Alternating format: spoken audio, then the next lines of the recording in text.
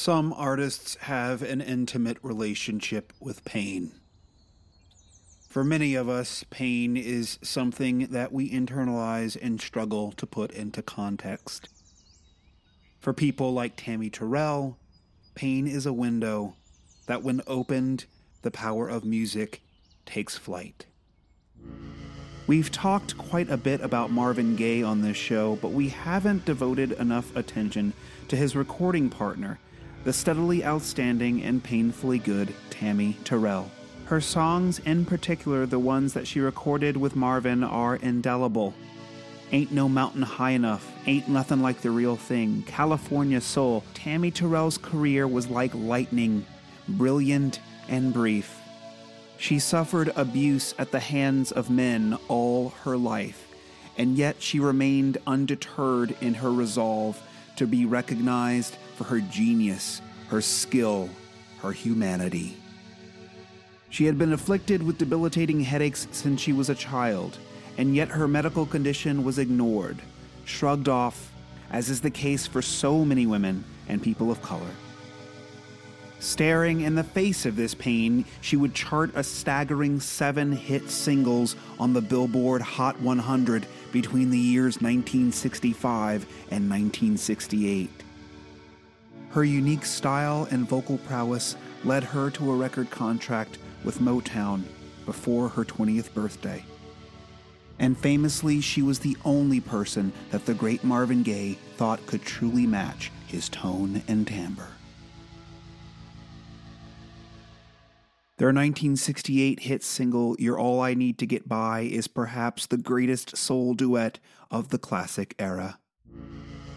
On the recording, Tammy's voice reaches out from the darkness and yearns for comfort, and maybe even a hint of bliss around the edges.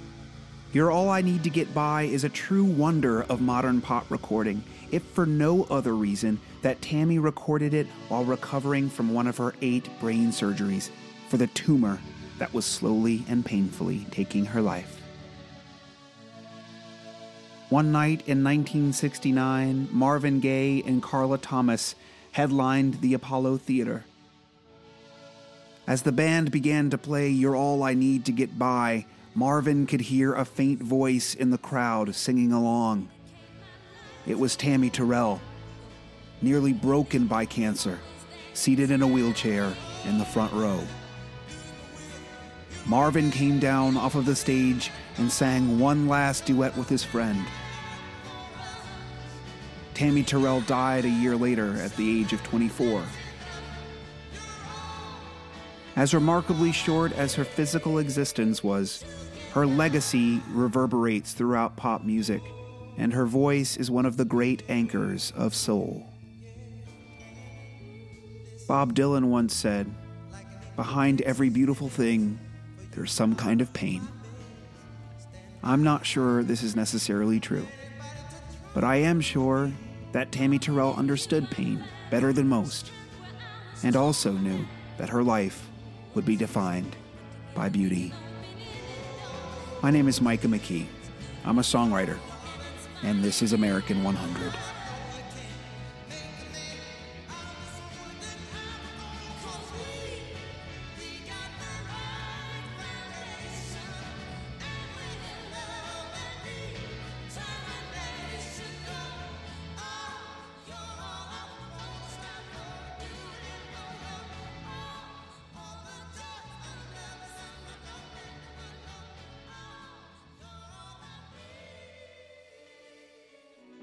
Broadcasting from the musical center of the universe into the vast stretches of the universe, this is American 100.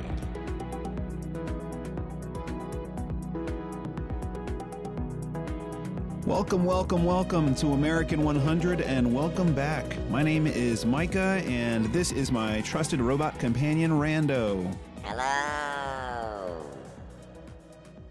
And Rando, on today's episode, we're going to dig into the 80s a little bit. And I was wondering, are you a fan of 80s music? Micah, I'm a huge fan of 80s music. I had a cousin who was a drum machine. That is so cool. I'm really into drum machines. Did y'all hang out very much? Yeah, actually, we did. And one thing I really loved about her is she was always on time. Oh man, are you making jokes right now? No, I'm serious. And any comment she made about me was never off base. And I made sure never to make her mad because there would be repercussions. Okay, that's enough. Well, at the end of every episode, Rando randomly chooses a year and 2 songs from the Billboard Year-End Hot 100 for us to discuss. And at the end of the last episode, he chose number 5 and number 41 from the year 1989, which correlate with Janet Jackson's Miss You Much and Sheena Easton's The Lover and Me. So without further ado, let's take a trip back to the year 1989.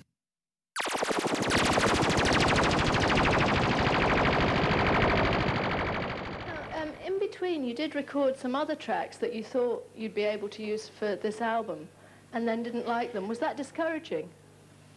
No. Actually, I love them. I recorded 18 songs all in all, but I wanted to choose the best songs to go on the album, so I just saved the rest.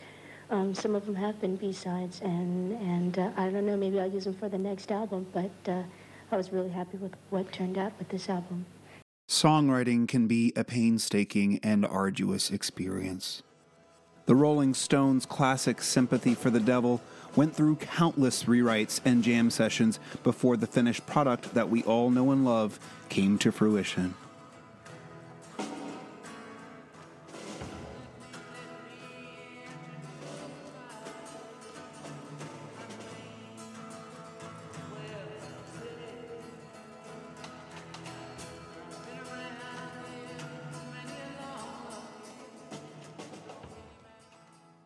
Don Henley had the ideas for Heart of the Matter kicking around in his brain for 42 years before J.D. Souther and Mike Campbell came in to finally complete it. You don't love me anymore.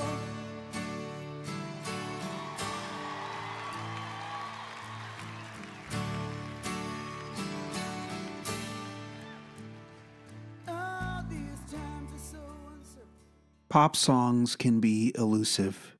There's no blueprint, no magic spell. But every now and then, you're sitting there at the writing desk, and the whole thing just falls into place.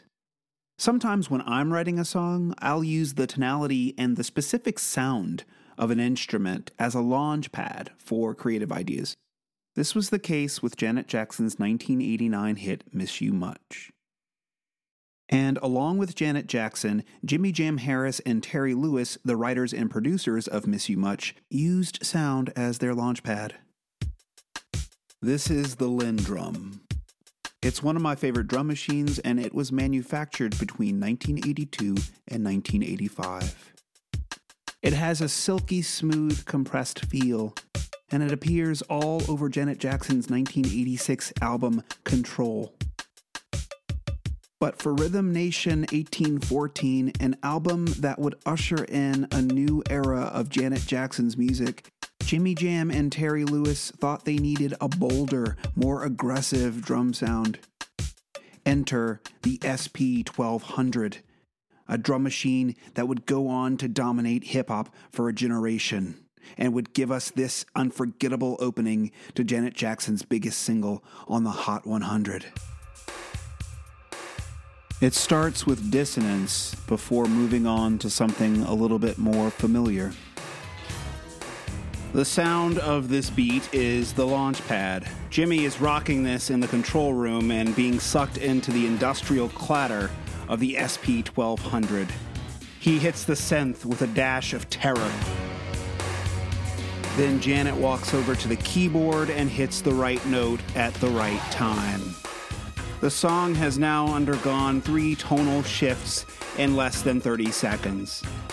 That keyboard is the Ensoniq Mirage, featured on Prince's Sign of the Times, The Cure's Disintegration, and of course Janet Jackson's Rhythm Nation 1814.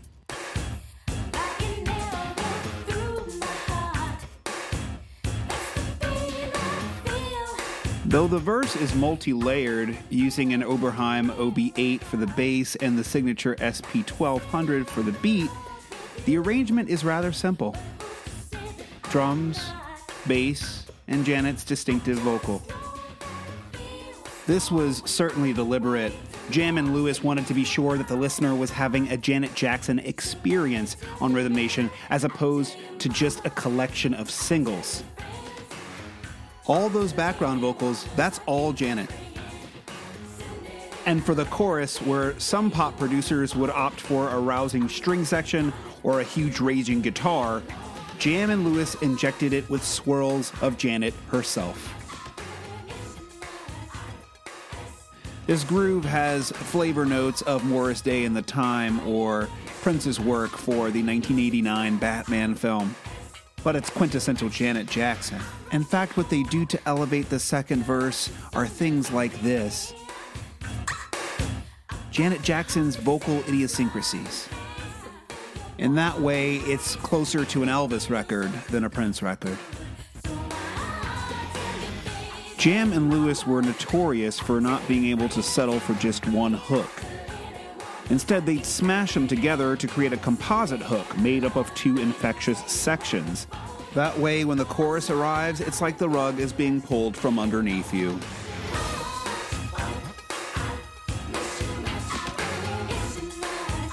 When pop music flows this effortlessly, you don't have to make room for more genius.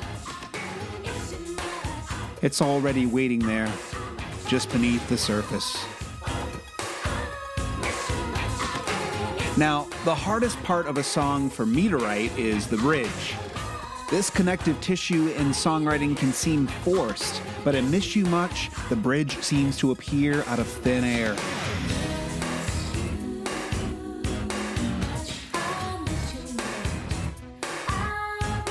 We're reminded of just how sweet Janet Jackson can be. Until the assertive dark synth takes hold and we're plunged back into the fire.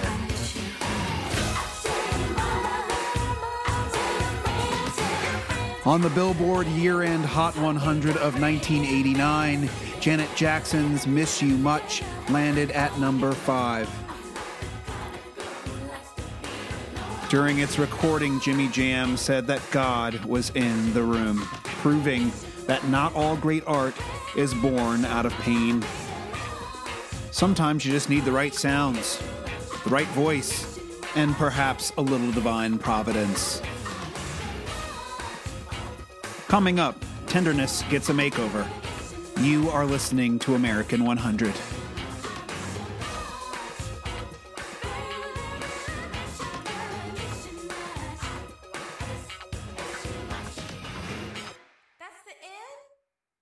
Hey folks, thanks for listening to American 100. I'm Micah McKee and I wrote the original music for this show and produced it along with Asher Griffith. And if you like content like this, then think about dropping something in our jar. Head over to patreon.com/cicada radio.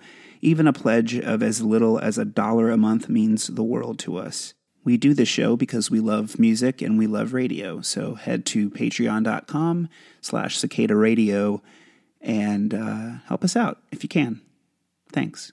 Pop songs are like superheroes. They seem to have magical powers, capable of rescuing us from danger, from darkness.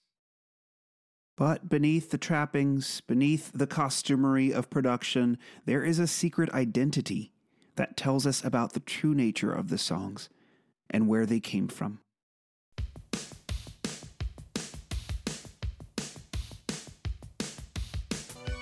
The pop songs of the 1980s wore elaborate costumes of neon-colored spandex. The trappings that these songs came in were designed to pick you up off the ground, to sell you an image of materialism and artifice. This is 1985's Take On Me by Norway's a-ha. It's one of the most beloved pop hits of the 1980s and is a staple of countless 80s DJ nights around the world. Listen to its effervescence, its bubbly saccharine feel.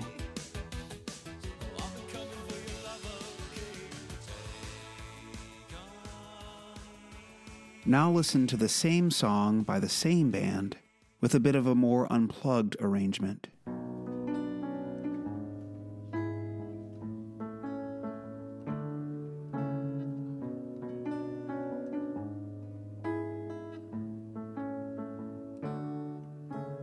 Talking away, oh, I don't know what I'm to say, I'll say it anyway. Notice the difference. Today is another day to find you. When the ornaments are stripped away, the glitter and the gold dust washed off, a certain tenderness, a sadness is revealed. This is the song's true identity.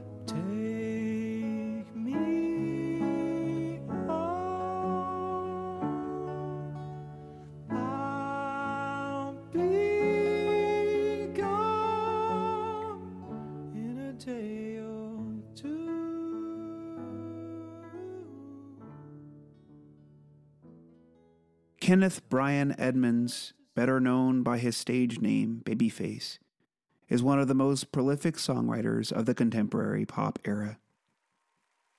Before he wrote hits for Toni Braxton, TLC, Eric Clapton, and Madonna, he wrote lots of dance music in the 80s. For Bobby Brown, The Whispers, and Johnny Gill. Babyface's songwriting is mostly done on acoustic guitar, sometimes piano. His most well-known hit is the tender-hearted Change the World.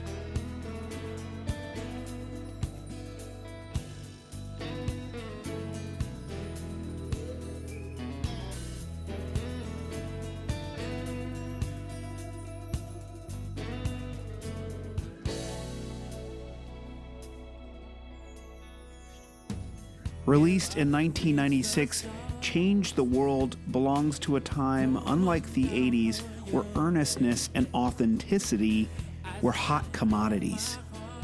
In a world where acoustic singer-songwriters like Jewel, Paula Cole, and Tracy Chapman were chart toppers, Babyface's Change the World was right at home. So how did the same artist who dealt in this kind of tenderness bring himself to write something like this?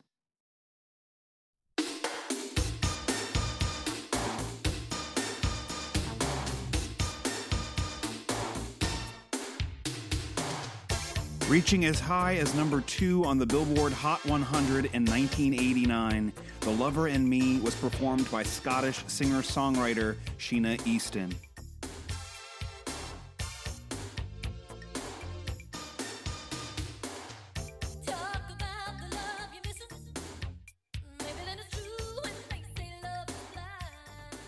When Babyface and L.A. Reid came forward with The Lover and Me, there was a deliberate goal of purporting a saucier, glitzier, and perhaps more materialistic, at least in terms of production, image. In fact, Babyface has stated that he was trying to emulate Jimmy Jam and Terry Lewis, producers of Janet Jackson's Rhythm Nation.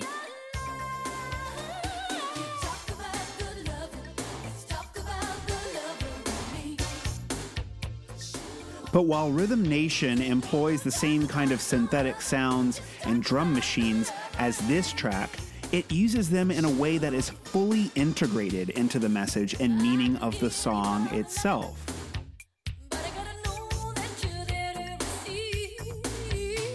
The Lover and Me, on the other hand, seems like a tender sentiment struggling to get out from under the weight of its own production.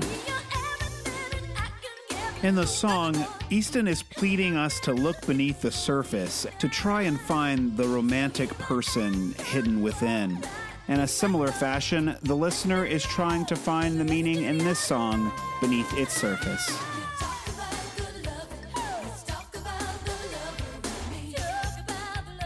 The song is catchy enough and was a moderately successful hit in 1989.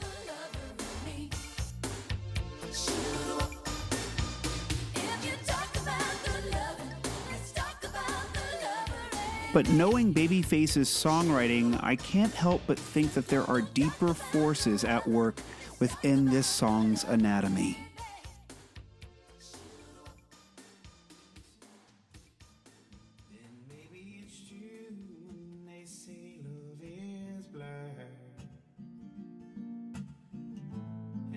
can help you if you listen. I'll make you feel good if you just let me try. The song itself is fairly simple, and I'd imagine that this is how it started, with a guitar, a melody, and a message. So here I am, come and walk through my door, and be loved for the rest of your The reality, though, is that an arrangement like this probably would not have charted in the 1980s. A production as sparse as this would likely have to wait another 10 years. Don't talk about no other. Luckily, the writer of The Lover in Me would wait another 10 years, and in the late 90s would score a hit record based around a melody and a message. At long last, secret identity revealed. Coming up, we talk to the incredibly wise and talented Joy Clark. You're listening to American 100.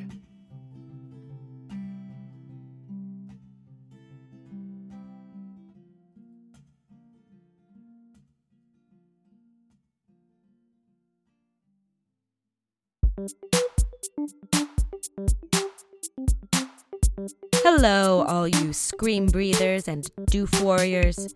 If you are looking for a place to promote your screams or your doofs, look no further. You are there. Here, right here. This spot right here could be your spot. These words coming out of my mouth could be promoting your product, service, or establishment. They aren't, though, because you haven't discovered us. But you are hearing this, I guess, so they could be. Hit up louder@cicadaradio.com for more details. That's louder@cicadaradio.com to give these words your meaning. Thanks. Now back to the show.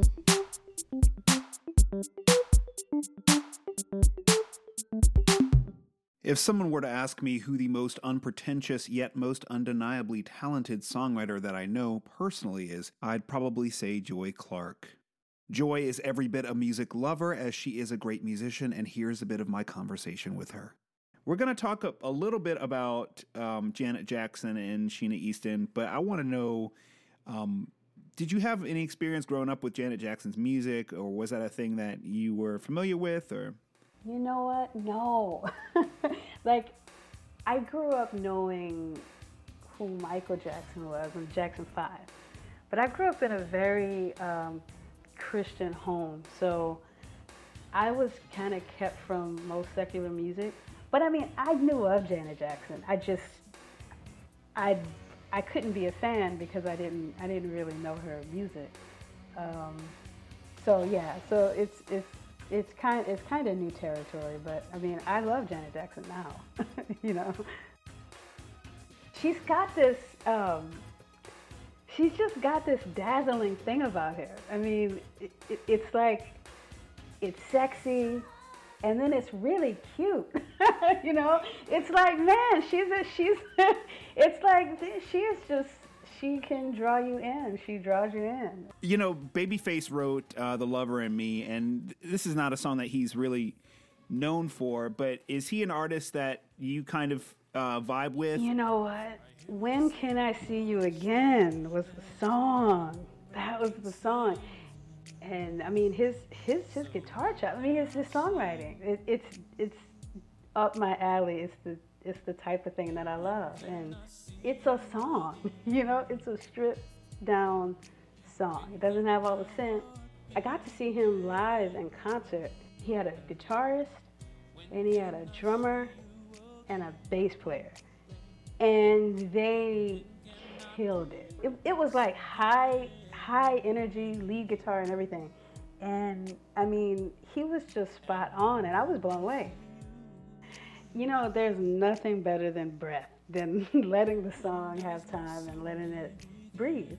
I want to ask you about your process, because this episode we talk about coming up with ideas for songs, and sometimes it being challenging, and sometimes it being painstaking, and sometimes being agonizing. And on average, is it pretty hard for you to get to where you're going creatively in a songwriting process? It's never hard to make the music. It starts with a feeling. And then I pick the guitar up and I play something. And that's usually the song. And so the guitar usually dictates. I don't sit down and write, but usually it's just pick up the guitar and play. And then I make a melody, and then that's the song. That's always the process. I've never had lyrics first. You know, sometimes songs take a long time to really reveal themselves to you. Did you have that experience with one of your songs ever? Just a song that took a while for you to just get it together? Another Lonely Night. Another Lonely Night was off of my first single, like in 2014. I usually write the chorus first.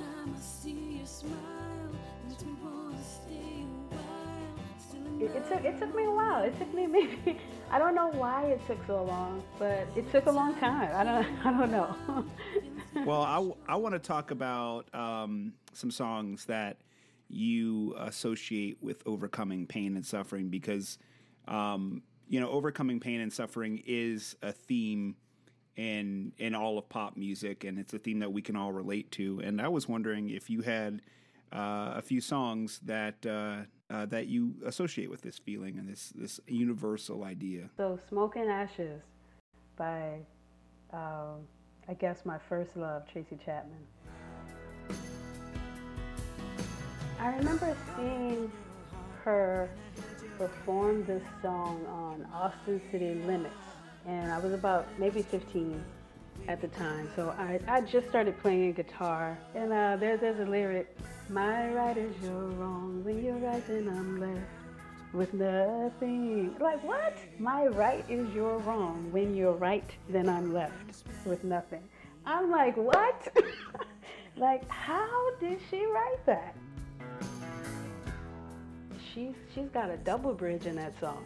Well, it's kind of like it's like another verse, and it starts on the A minor, so it's like a twist.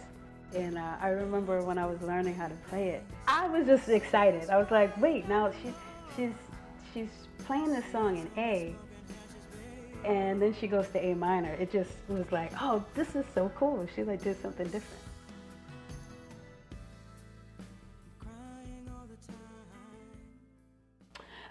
Goodbye to Love by the Carpenters.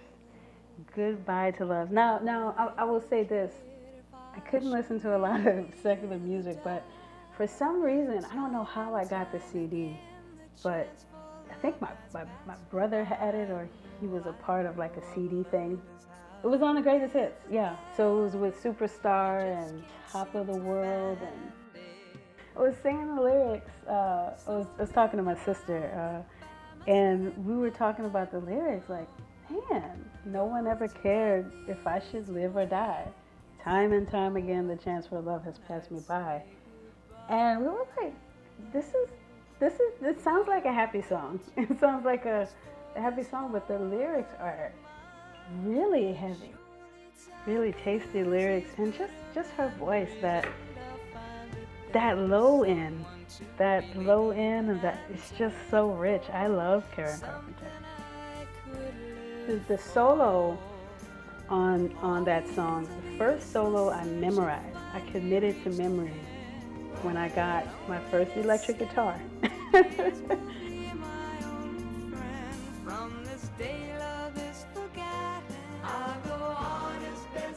I don't know what moved me to do it. It's so melodic and it's so perfect. Like, technically, it's not that demanding, but just the melody of it. Well, Joy, thank you so much for coming on the show. This has been great. Micah, thank you for having me.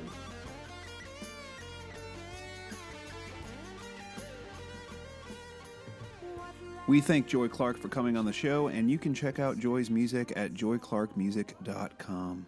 Well, it's that time again, Rando. It's time for you to select 2 random songs in a random year for us to discuss on the next episode of American 100. Commencing randomization. The year 1969 and the numbers 11 and 69. Which correlate with 1 by Three Dog Night and 25 Miles by Edwin Starr. American 100 is produced by myself, Micah McKee, and co-produced by Asher Griffith, and is of course presented by Cicada Radio. And my friends Jonathan and Julia Pretis were kind enough to have me as a guest on their recent episode of Ranking the Beatles, which you can listen to anywhere you get podcasts. And in honor of the Fab Four, we're going to take you out with No Reply. From all of us here at American 100, thanks for listening, and always keep a song in your heart. This happened once before, when I came to your door, no reply. They said it wasn't you, but I saw you peep through your window. I saw the light, I saw the light. I know that you saw me as I looked up to see your face. I tried to telephone, they said you were not home. That's a lie. This is Cicada Radio. Sing, love, die.